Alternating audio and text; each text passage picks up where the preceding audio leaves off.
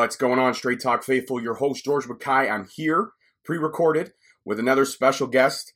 Very excited to have this gentleman in the studio with me today via phone. This is Albert Tam, a.k.a. the Drunken Master, Bolo Fung. How are you, sir? I'm doing great. Thank you very much for having me on the show. Oh, no problem. You've had a big pedigree of guys. I saw the last two guys were like Tugboat, Tommy Dreamer, and I'm like, there's me. You know what? I'm working my way up the ranks. I wanted to go classic. Now I'm going new school. I went a little classic for a bit. Now I'm going to the new school, the up-and-comers.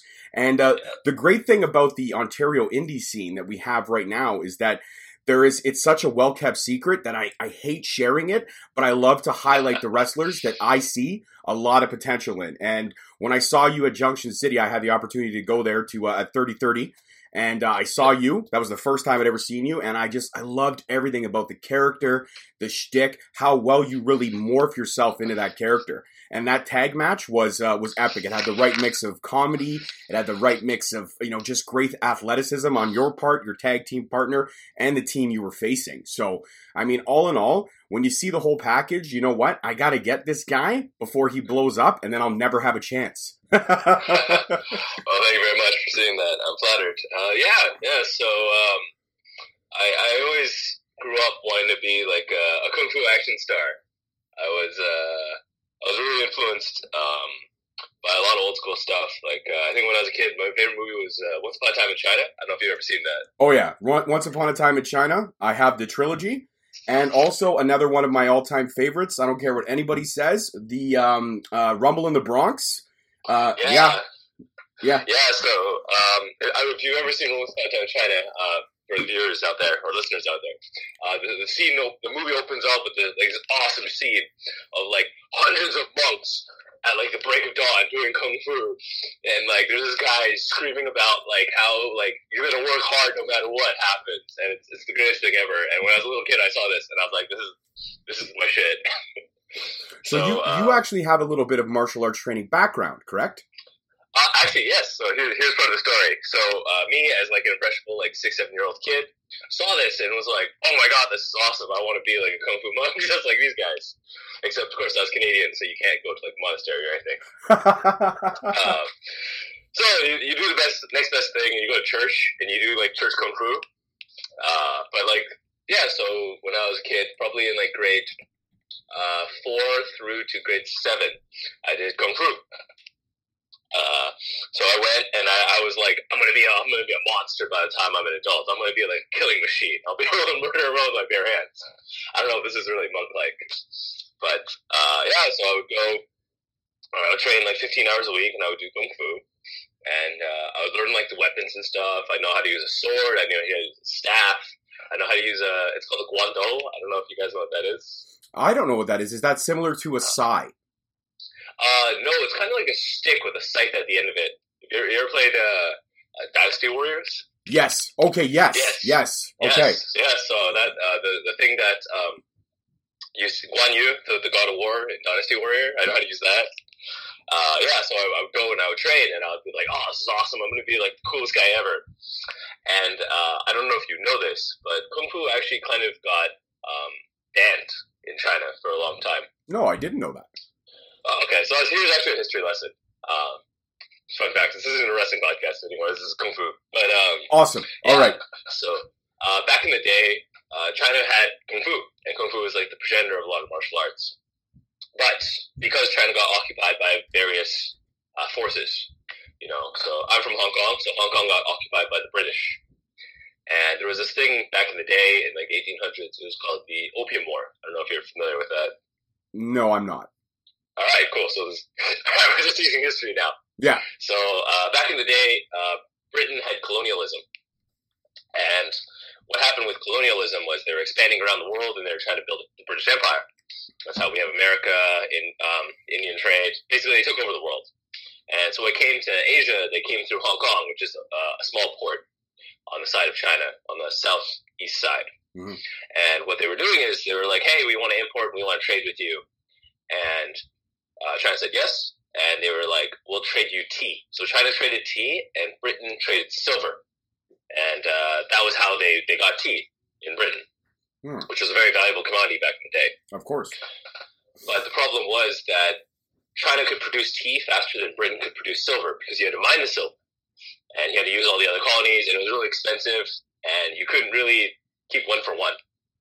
So Britain decided that, we need a more profitable way to do this. We're losing too much money to do this. And so what happened was they took a bunch of guys and they introduced opium into China. So they were like, hey, this tea's cool. I'll trade you tea for opium. And of course, opium is super addictive and very debilitating. So what happened was they basically turned an entire generation of Chinese guys into opium addicts for their tea. Really horrifying stuff. Yeah, not really a fair trade if you ask me. We're gonna get you addicted to opium, and you're just gonna give us really cool tea. Not a fair trade at all. Yeah, but like history is written by the winners, right? So, yes. That's the sad truth of history. I mean, think about it now. 20 years from now, when our kids are learning about the presidential reign of Donald Trump, they're going to make him seem like a godsend, where we all really know him to be a straight up monster, if you will. So, God Emperor Trump. I'm sure like kids these days don't remember George W. Bush. Like I remember going through school and GW was considered a monster. Yeah, that's true. And then of course they now we're turning into a conspiracy theory podcast. Yeah. Anyways, back to history. So all these guys were addicted to opium, and so these Chinese officials were like, "Hey, this isn't cool. Like our country's turning into opium addicts because there were opium dens coming everywhere, and people weren't working." Fun fact, have you ever heard the term, like, chasing the dragon? That's where it came from. Yes. Because it was all these Chinese guys who were high on opium chasing, like, imaginary dragons. So they dumped all this opium into a bay, and they were like, okay, no more opium. And Britain didn't like this because Britain was like, I still need tea. Because now they were using tea to trade with other countries to maintain their empire. So they were like, no, we're still going to trade you opium for tea. And China was like, no, we don't want no more opium. Please, no, thank you. So they had this giant war over this called the Opium War, where Britain came and basically raided China and said, like, no, you're giving us tea. And China said no. And they had this revolution. It was called Boxers and Saints, where Chinese guys were boxers because they were using kung fu because they didn't have weapons and guns and things like that. And Britain were saints because they won, so they're the saints. And so Britain, because they had guns and things like that, they won. And so they ended up occupying Hong Kong. And that's why Hong Kong is actually a British colony, and why, if you pay attention to like a lot of Hong Kong action movies and stuff like that, everyone speaks English. And everyone has a really good idea of English culture. And if you ever go to Hong Kong, all the streets actually have English names. Like, they're named like Victoria Street, because they were British occupied for 99 years. Wow. But during this time, so here's the point of the story. Kung Fu as a martial art was actually outlawed. Because they were worried that if commoners could learn Kung Fu, they could fight back. Exactly. So it was kind of outlawed in terms of a fighting perspective. It became kind of more like a kata or a tai chi. Okay. So more of like a dance and practice. And eventually, during the Communist Revolution in the mainland, the same thing happened to the rest of China. So most of Kung Fu as it exists today is actually more of a dance and more of a kata. Unless you're like a Shaolin monk who kept and preserved it, and there are certain arts like Sanda and Shuizhao, which are like original like striking and wrestling.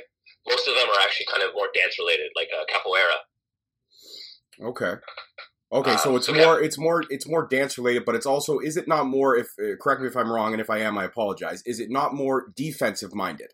It's not so much offensive minded, but as it is defensive minded, because as you're doing the movements, you have a lot of chance to block and counter more than you would, and then you can open yourself up to giving a strike if need be. But it's more defense. Am I wrong in that?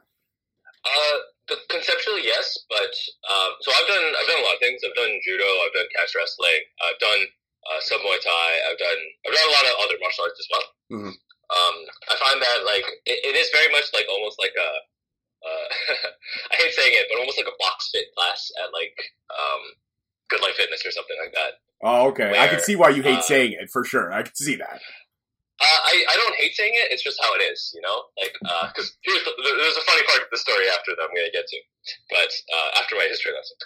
But, yeah, for the most part, you won't really know how to defend yourself from an attacker or know how to use something until you've actually used it. Okay. It's actually a design principle. I don't know if you know this, because I know engineering, too. Well, you're just a well-read. You know what? Here's what I'm going to do. I'm going to leave, and I'm just going to let you talk for your second.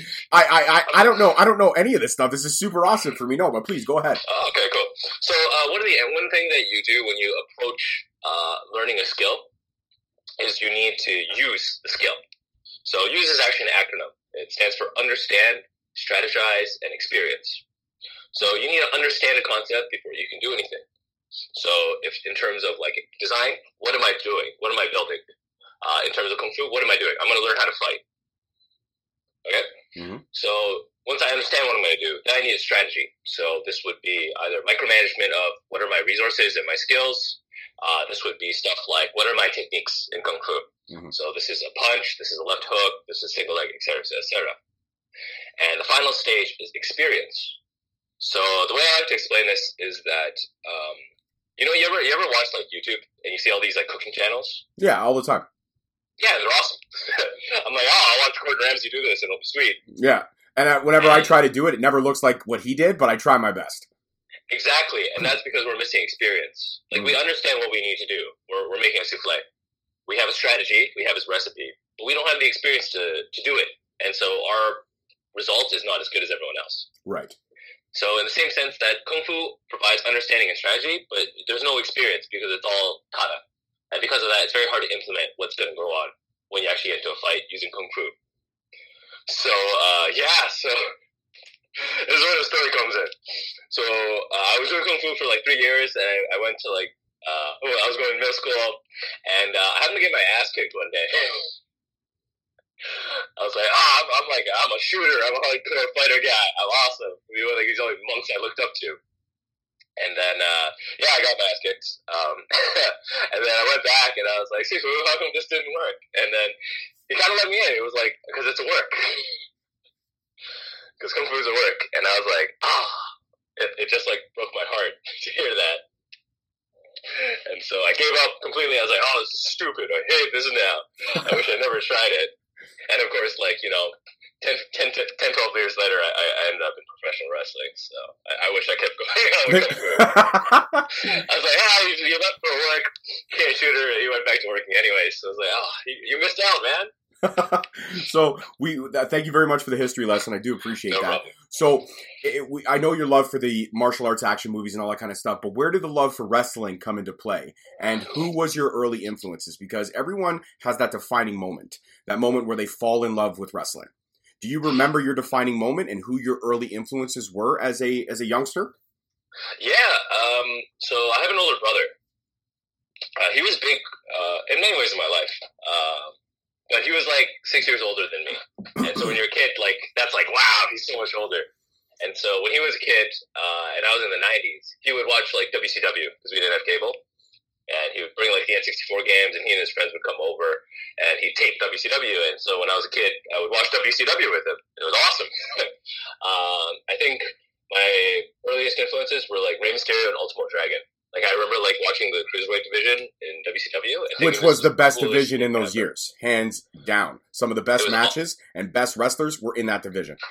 Yeah, it was awesome. Like, I was really young at that time, so I don't really remember specifically who. Later on, I went back and watched it and was like, it was definitely, like, it was like Rey Mysterio kind of, like, Juventud, like, Psychosis. I really like Luchador style.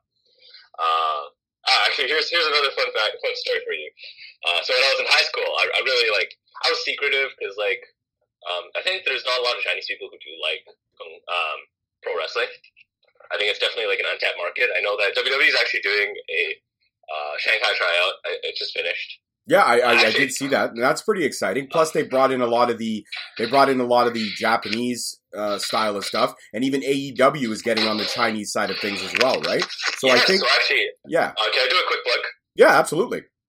Cool. So actually, speaking of AEW, Oriental Wrestling Entertainment, OWE, that's Chinese Pro Wrestling, is coming to Toronto August 7th and August 10th, and you can catch me there, guys. Hit me up for tickets. Amazing. I unfortunately, I have a stacked weekend that weekend because that's SummerSlam weekend. SummerSlam weekend, yeah. Yeah, so I am stacked. I will not be able to attend, but you know what? After the show, you send me any links like that, and I will be more than happy to post and share all that stuff for you. Sure. Thank you very much. Appreciate it. No problem. It's the least I could do for you taking the time out for the show, and I do appreciate that. So Rey Mysterio, Juventud Guerrero, Psychosis, those were early influences. But what was that like defining moment? What was that moment where you watching WCW with your brother? Was there a moment that you saw it and you were like, man, this is it. This is what I have to do. This is going to be part of my life. So actually, that kind of ties back to what I was saying. Is I always wanted to be like a Chinese kung fu star. And as I got older, I don't know. I think the world of pro wrestling was just really intense because our family is actually really into filmmaking. My brother ended up getting his master's at University of Southern California as a screenwriter, and my uncle used to make films. So I was always really into this stuff, and I was like, this is awesome.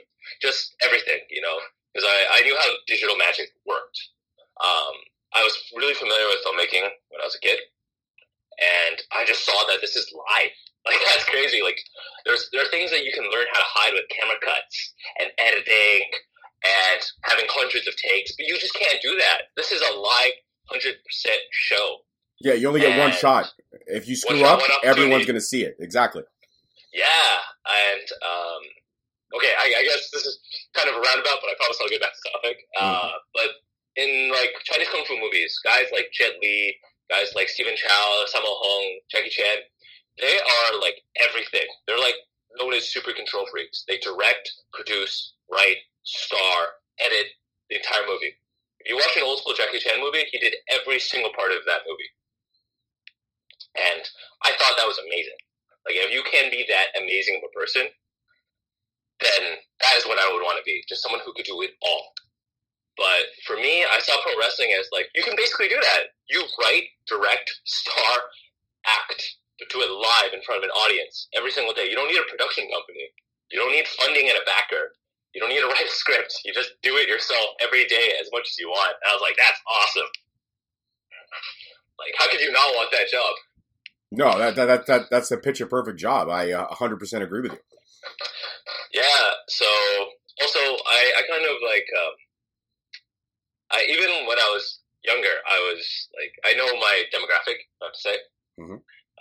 I think that, okay, this is not wrestling related, but I think that if you grow up as a first generation, they call them ABCs, like American born Chinese. Mm-hmm. Mm-hmm. You don't really fit in either culture, if that makes sense. No, I can see that. I get it, because even though you have the Chinese descent and you have the background, you're not really considered, unfortunately, Chinese because you're born American or you're born North American. But also in the same aspect, because you're not, even though you're American, people see the outside appearance and they automatically judge. They say, "Oh, that's Chinese guy." No, I'm Canadian. I'm American. Like, whatever. This is who I am. Bingo. So it's tough to be taken seriously, and I knew that if I was ever to go back, I wouldn't be taken seriously, and I wouldn't be able to do this kind of thing in that world.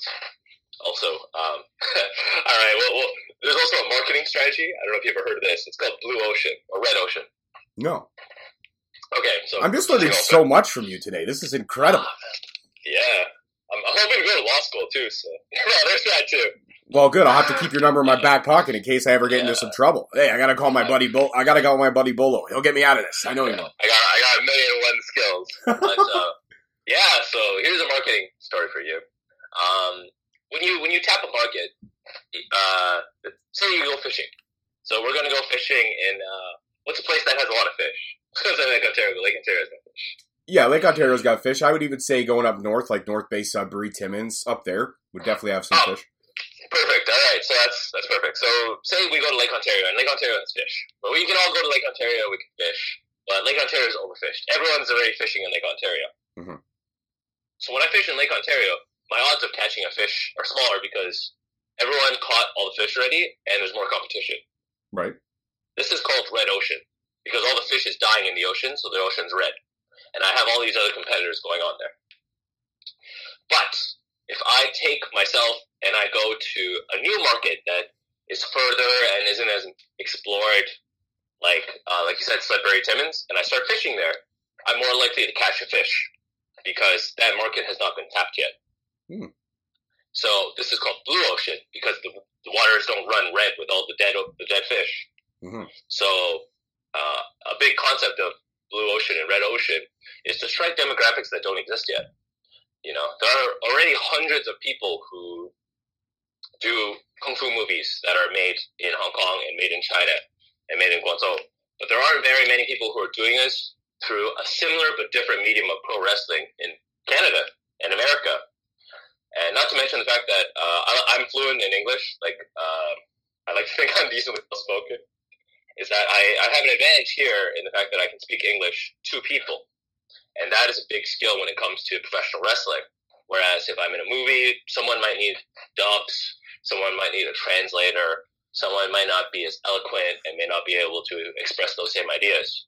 So using those ideas, find the blue ocean for yourself. You can still be fishing, just fish in a different location in a different style. Yeah, that's that. You know what? That makes complete sense because you know what? To cycle back to a second to one of your earlier points. If you could write, direct, star, control your own destiny, why wouldn't you want that job? But also in the same part of it, controlling your own destiny means marketing yourself in those untapped markets. Because if you can conquer those untapped markets, when you get to the big markets, when you get into that red ocean and there's a chance for you to get a little bit of blue, you have a chance to go further. And I think that's a great way to look at your career and mapping. Any young wrestlers out there listening to this right now, this is Wrestling Strategy 101. Find your character, control your destiny, go into those untapped markets, and then you will succeed higher and higher. Actually, fun fact, this isn't just wrestling. This is business. This is actually an investment principle. Okay. So this is just, this is life then. Life and investments. Yeah, this is life. Yeah, this is a life lesson. Yeah. This is some Warren Buffett stuff. But so, on that same line. Yeah. Oh, sorry. No, go ahead. That's actually why I wanted to do like kung fu comedy, because I think nowadays everyone wants to be a tough guy.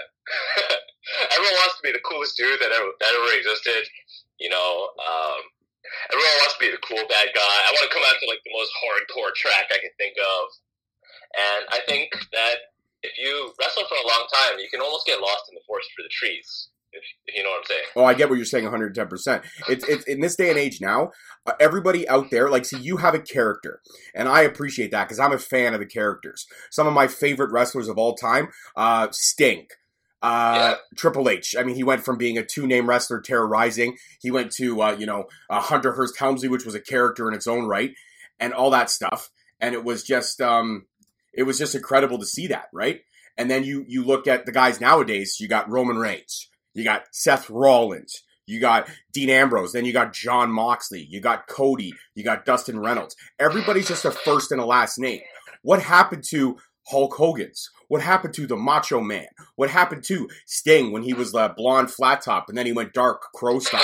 What happened to the evolution, if you will, of the character? We went from the evolution of the character. Then we went to 1997, where Scott Hall hopped the guardrail at a WCW show and announced himself as Scott Hall. But 3 weeks ago, we knew him as Razor Ramon, right? Yeah. So once we started bringing that realism to the product, I loved it. It changed the landscape. The Monday Night Wars made everything exciting. It made wrestling pop culture. But at the same time, it took away from the fantasy. And now we don't have characters anymore. And if we do, there's really only yourself, your character is so well-rounded, and we'll get into the origin of how that came to be and your training and all that in a bit. But I just want to touch on a point. You have guys like Marty Scurll. Yeah, he's a two-name wrestler, but he also has the moniker of the villain. Oh, he's the villain. It's awesome. Yeah. Oh, yeah. I love everything that Marty Scurll is doing. Everything. Actually, fun fact, while we're talking about this. So not that it's a bad thing. But there's too many of them. Roman Reigns is already the cool guy. I can't be cooler than Roman Reigns. No. Roman Reigns is the coolest dude in the world.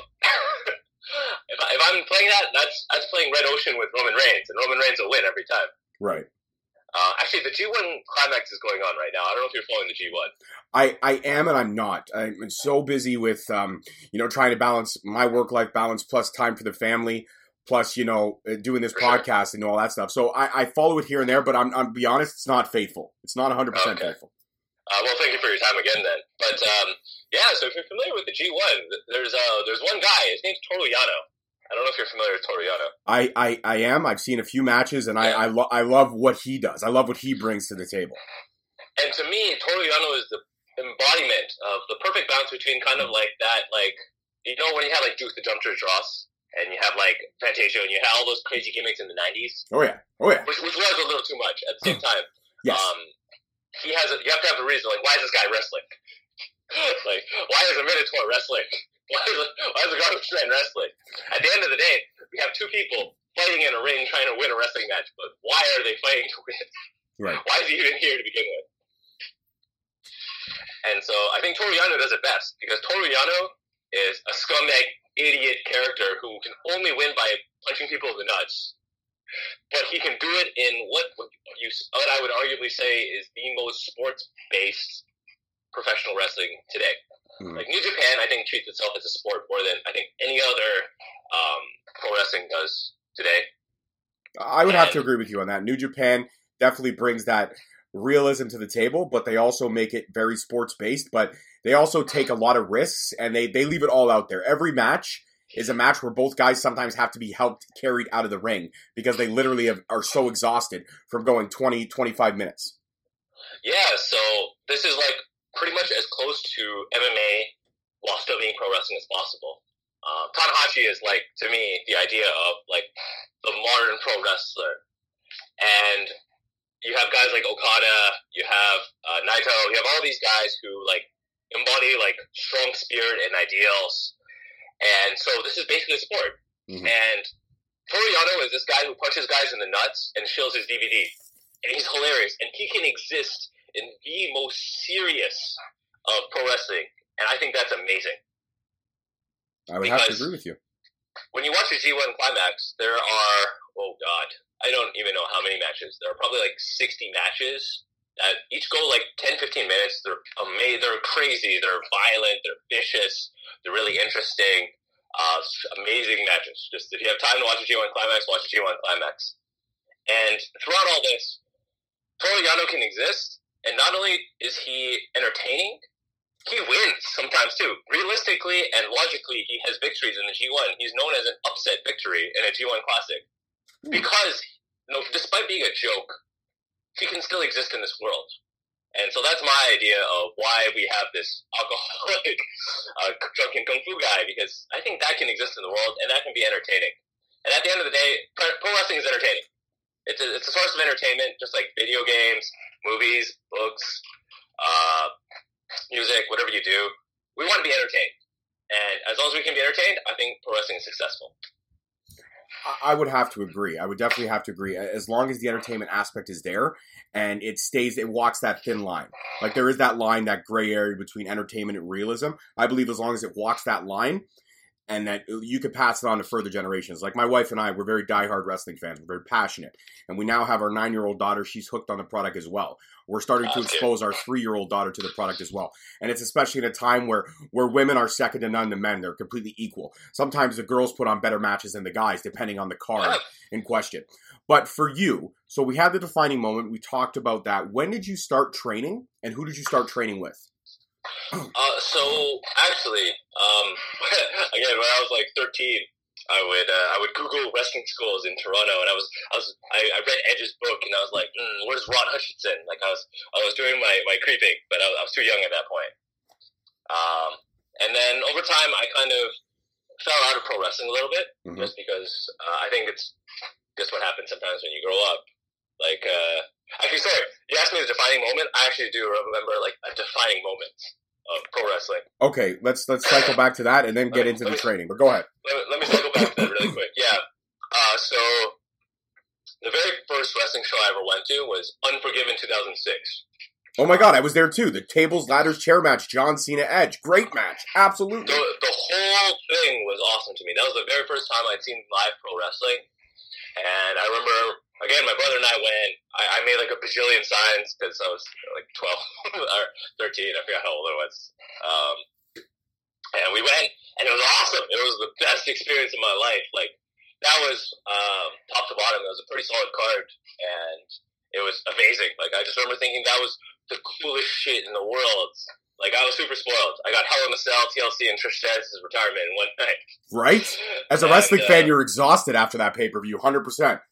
Yeah, and I remember coming home and thinking that is the coolest thing in the world, and I want to do that. Like, that actually was the moment I can think of. Like, Rey Mysterio was when I thought wrestling was cool. Unforgiven was when I thought wrestling is so cool, and I want to do that.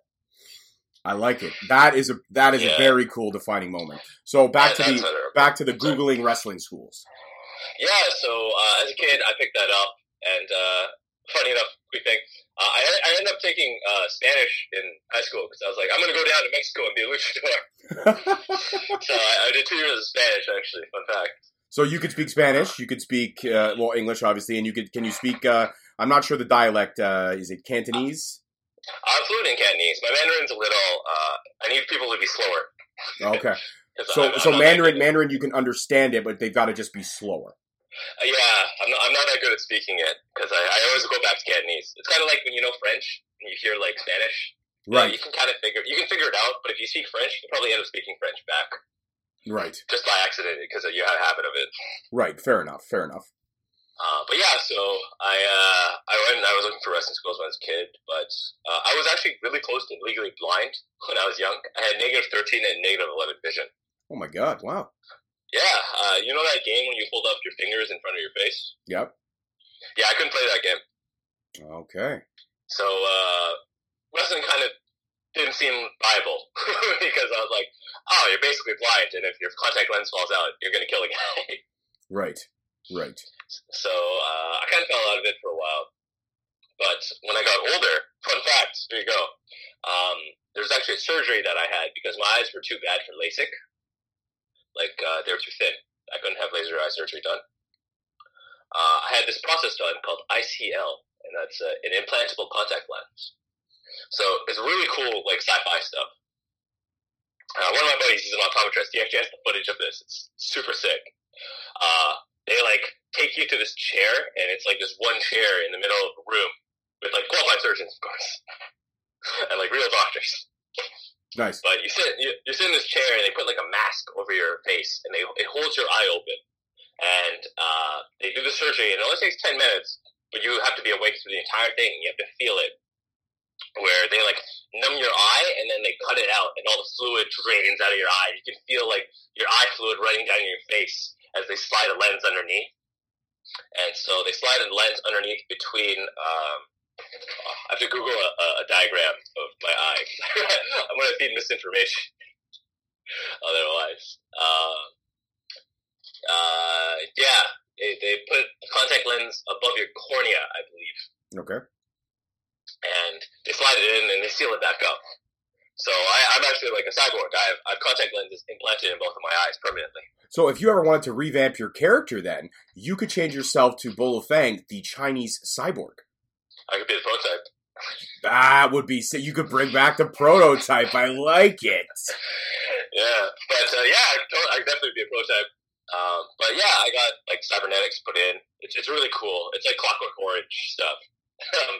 Just because they have like hooks holding your eye open. I was like, this is gnarly. I love it. Clockwork Orange is one of those great classic films for sure. Yeah. So once you had the surgery and you were kind of, I guess your vision obviously improved drastically from 11 and 13%. Less than that. That's -11. So I had 8% vision. Okay, sorry, 8% vision. So once you got the surgery, I'm assuming your vision improved. Yeah, it was great. It was awesome. I'm not sponsored, but if I was, I would show it to anyone. And back then, I was working in a high school because I was doing after-school programs. Okay. At a school at Jane and Finch. Okay. And what happened was there were these kids, and I was working with them, and they didn't really want to talk much. You know, like they kind of kept to themselves. They were like grade 9s. They're kind of getting like they were smaller guys, so I think they were getting picked up by the bigger guys. Mm-hmm. Not throwing the bus or anything. But yeah, they didn't talk, and I was trying to talk to them, and all they wanted to talk about was wrestling. So I was like, you know, I kind of want to make sure they feel included and stuff like that. I didn't want them to feel left out, and I figured they're having a tough time adjusting to high school. So I started watching wrestling again, just to have something to speak to them about. Like, so I'd come back and talk to them about Raw, and I'd be like, well, you see what happened with Cena? And they were like, yeah. And it was a nice way to get back into it and to get them involved. And throughout the year, actually,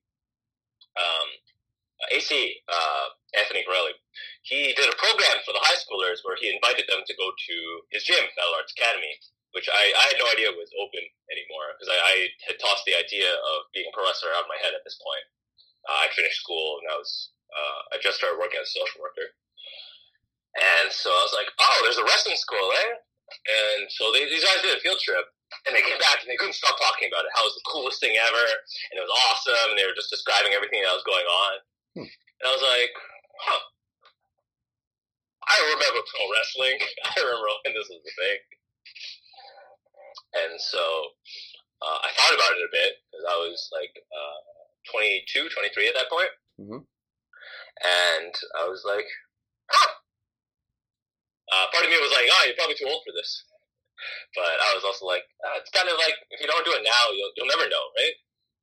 You'll never have an idea of whether or not you'll be able to do it. It's not like you don't know wrestling. Like, I've spent hundreds of hours watching wrestling anyways. And you understand wrestling. And so I was like, cool, let's Google it. Let's hit this up and let's see what's going on.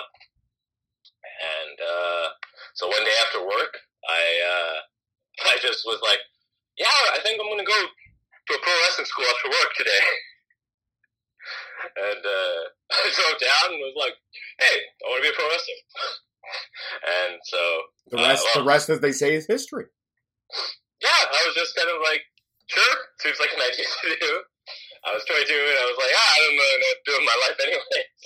Hey, you know what? Sometimes you got to chase those impossible dreams, even if they seem so out of reach. I mean, I started a podcast when I was 34 years old. I'm almost 2 years in, and I'm having the time of my life. Have I made $1 billion? No. But have I made some great friends and connections in this wonderful industry? Hell yeah. And I've been honored and blessed to interview up-and-coming talent like yourself, and I've been honored and blessed to interview legends like AC, like Tugboat, like Tommy Dreamer, like Barry Horowitz. And it's been overwhelming and very, very exciting. In the short 2 years, it's been a blessing, and I've had a lot of fun, and I've made a lot of great connections and people who I consider my friends because they're genuine people. A lot of people have the misconception of wrestling.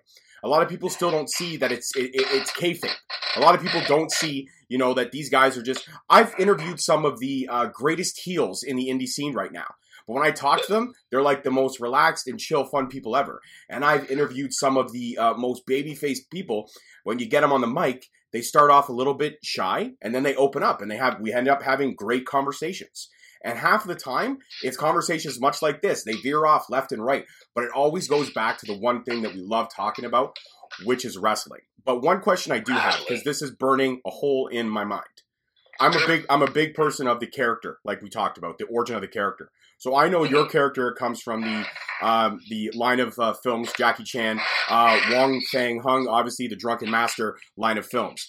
So when you were developing your character, because, you have the training, you have the look, you have the charisma, you have the body for it, you have the athleticism.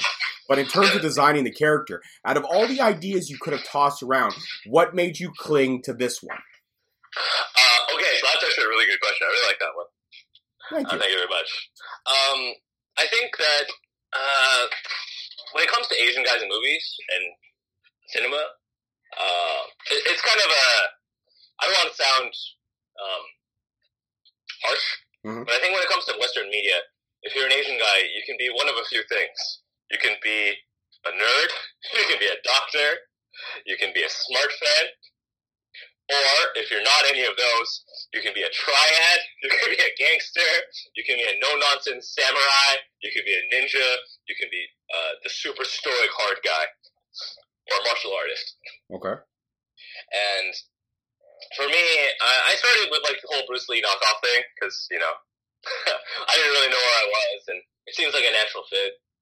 But I found that, it didn't really speak to me as a person, I guess. It felt like I was just doing all the other stereotypes that you see in cinema and movies, and that this character really isn't that interesting. It's Bruce Lee, but that's cool, and that's it.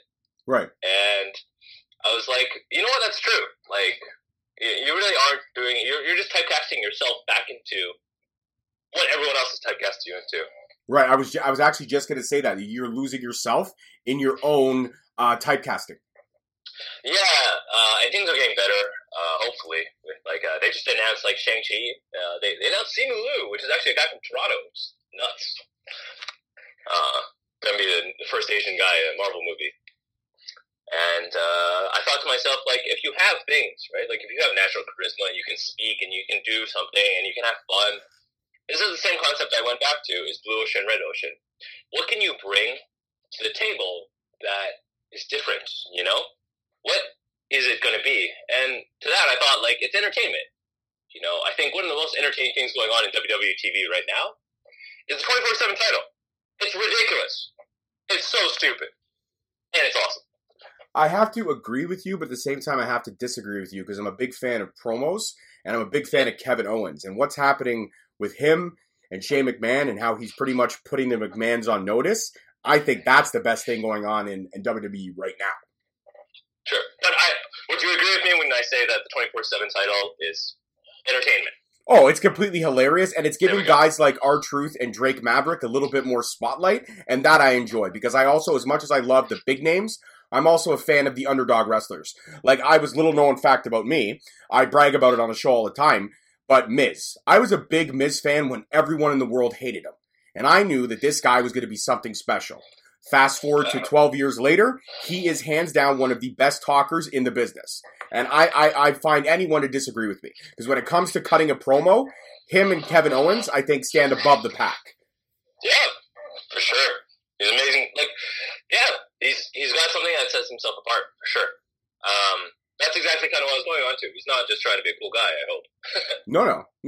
Yeah.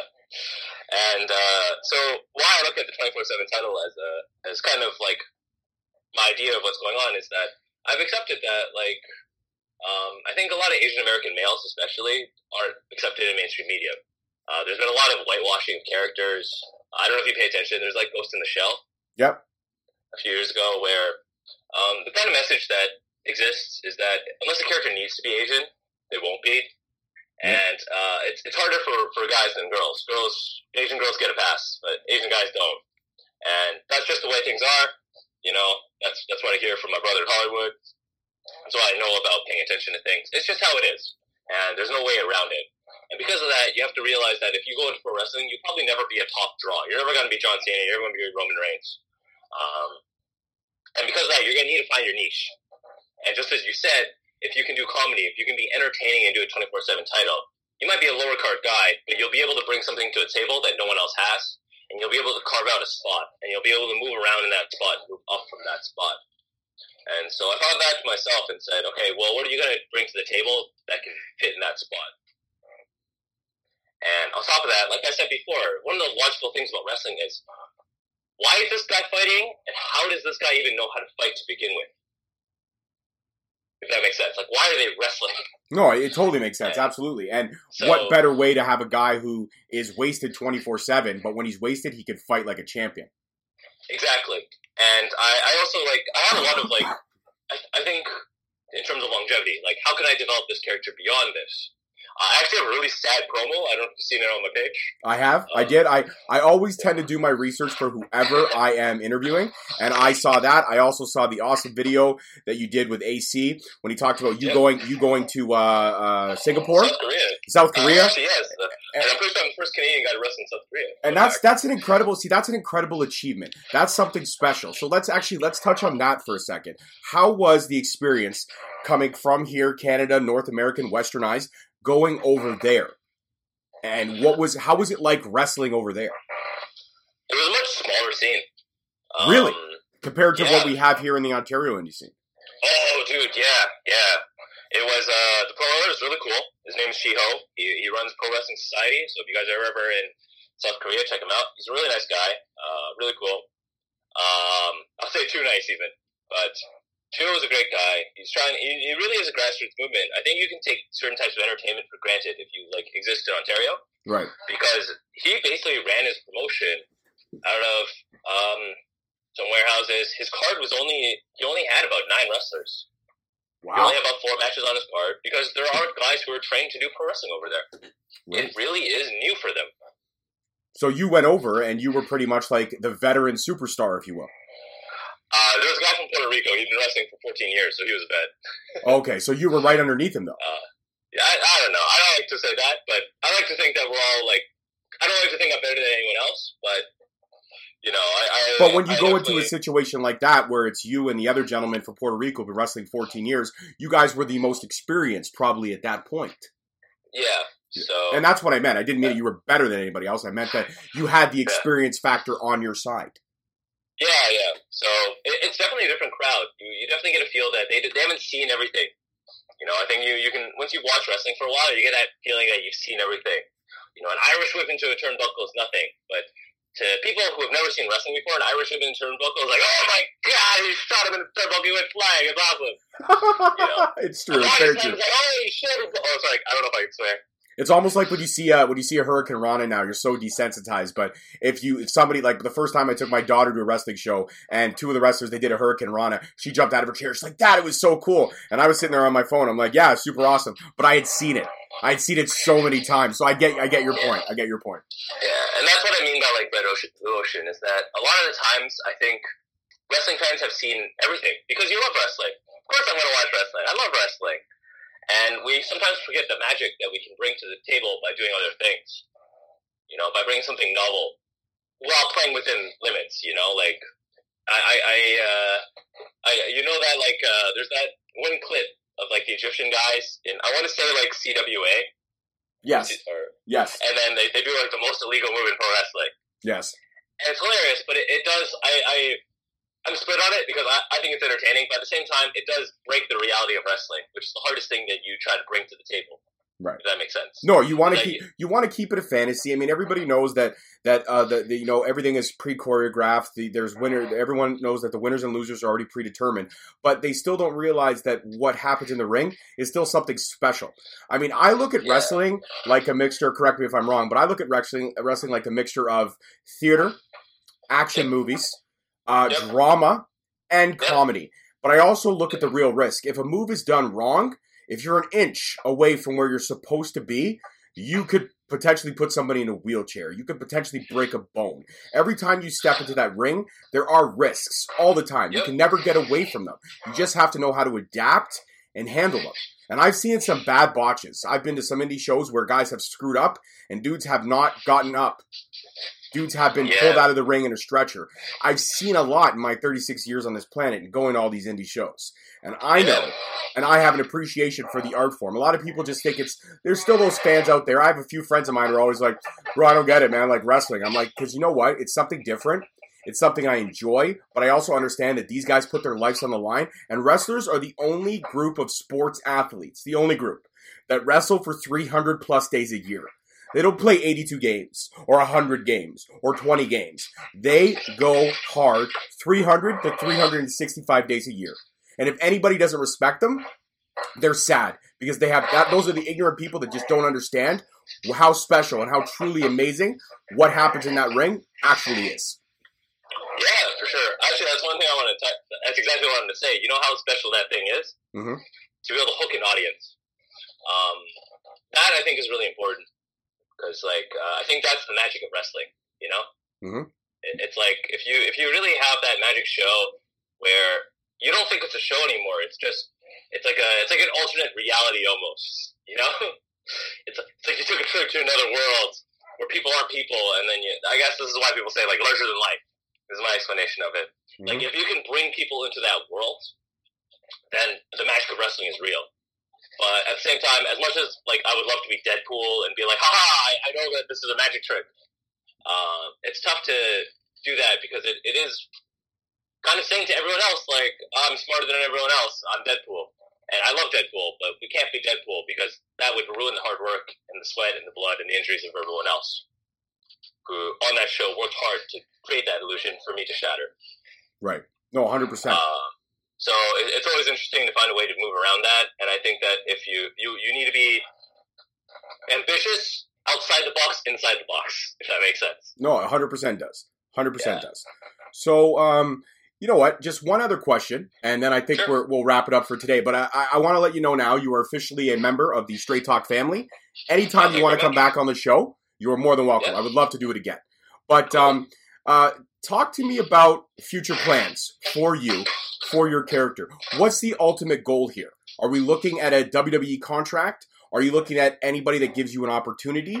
Where do you want to take your character and where do you want to go from here?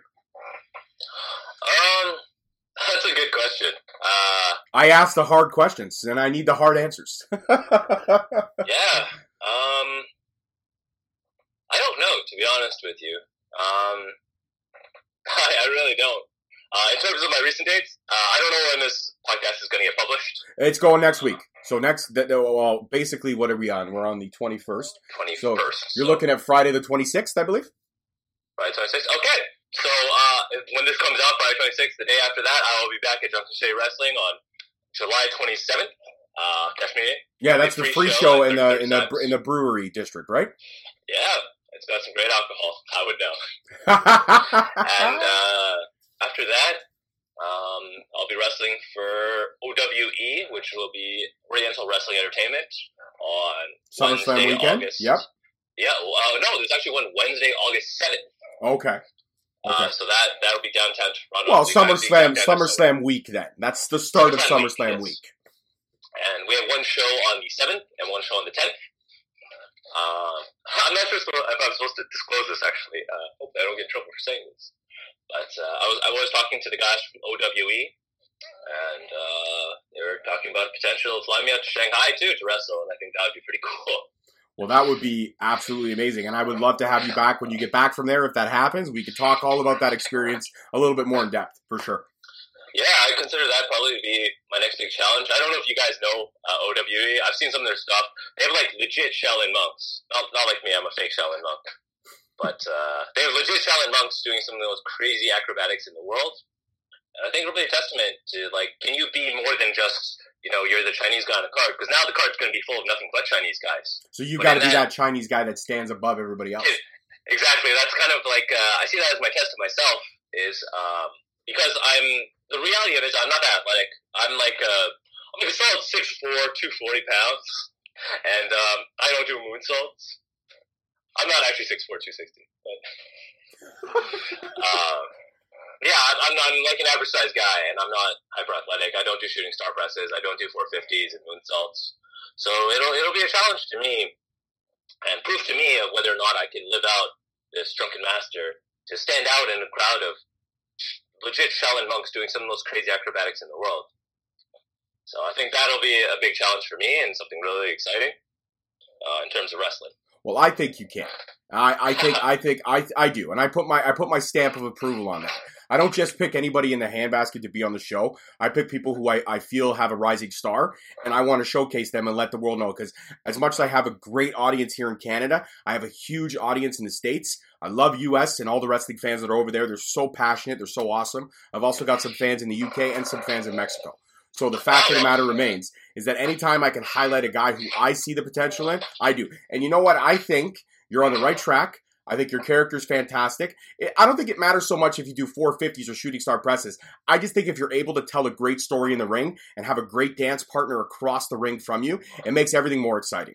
So I think, keep doing what you're doing, because we are definitely going to see you on some form of television programming very soon, whether it be Impact, whether it be ROH, whether it be AEW. I don't know. Or even WWE. The sky is the limit for what you're bringing to the table. And I see it as an absolute potential. And again, I want to thank you so much for taking the time out and being on the show today. I appreciate it so much. I had a great conversation, and I think we definitely going to have round 2. In a couple more months, we're going to have you back, and we're going to have to talk about how everything is going for you at that moment. Yeah, sounds good. Thank you very much for having me on the show. All right. That is Bolo Fang, the Drunken Master. Thank you very much, sir. Enjoy the rest of your weekend, and we will talk to you soon. You too. All right, bye-bye. Bye-bye. Well, guys, that was an amazing conversation, as always. Next week's episode is going to be a killer. I want to tell you, but you know I'm not going to. You got to stay tuned and locked in for that. So, as always, I'm your host, George Mackay. Thank you so much for listening. Take care. See you guys next time.